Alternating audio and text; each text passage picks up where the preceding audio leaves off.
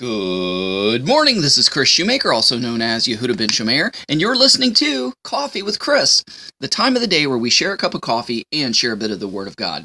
All right, this is our fifth Sidra, our fifth Aliyah for this week, for Pekudei, accounts, and this portion is taken from Genesis chapter 40, verses 1 through 16, and verse 9 tells us, "Take the anointing oil and anoint the tabernacle and everything within it, and consecrate it, along with all its furnishings, and it will be holy." It will be set apart.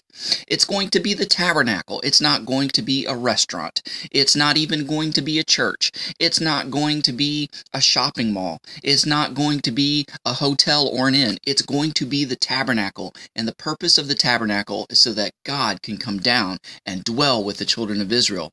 It's so that sacrificial offerings can be made and presented to God within the tabernacle through the incense and the blood, etc. So it's holy. It's set apart for a specific purpose. That's what the word holy means.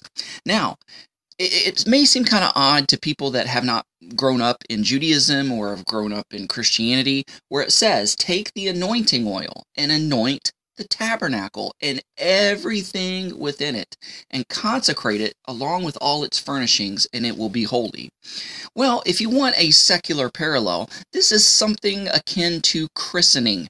You know, when a new boat is about to be launched, it's just been built and it's about to be launched, you take that old champagne bottle and you give like a little, inspirational speech, and you smash that champagne bottle against the ship, and you christen the ship, and you name the ship. Well, this anointing is sort of like a type of christening. Now, Proverbs 3, 5, and 6 says, "Trust in the Lord with all your heart, and lean not unto your own understanding.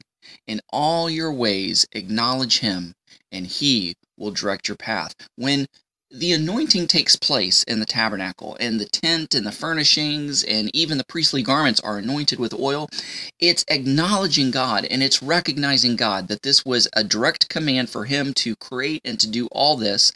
And this anointing is the act of, okay, we finished it. We did everything as you commanded us, and now we are dedicating this to you. Now we are setting this apart for you. So it's just to kind of make things all official. And let's see. We must christen, and we must anoint all that we do and ask God's blessing on it for all we do, because ultimately it's for him. So the anointing represents holiness. It represents being set apart. It represents acknowledging God, and it represents asking his blessing.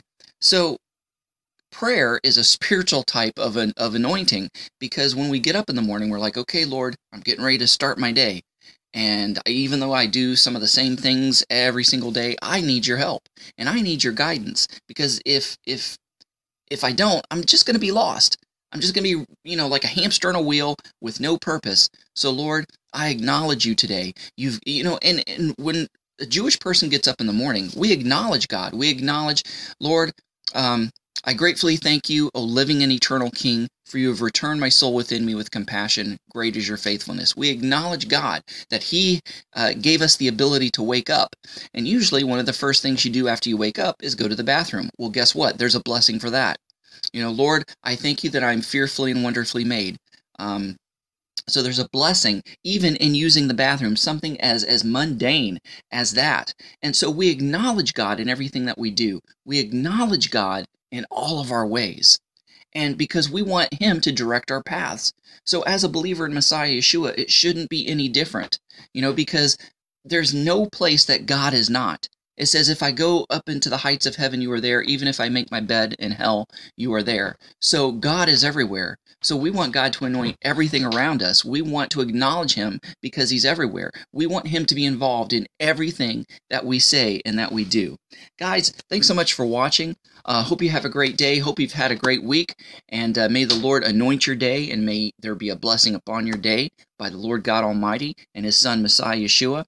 And we'll catch you tomorrow. Shalom, and God bless.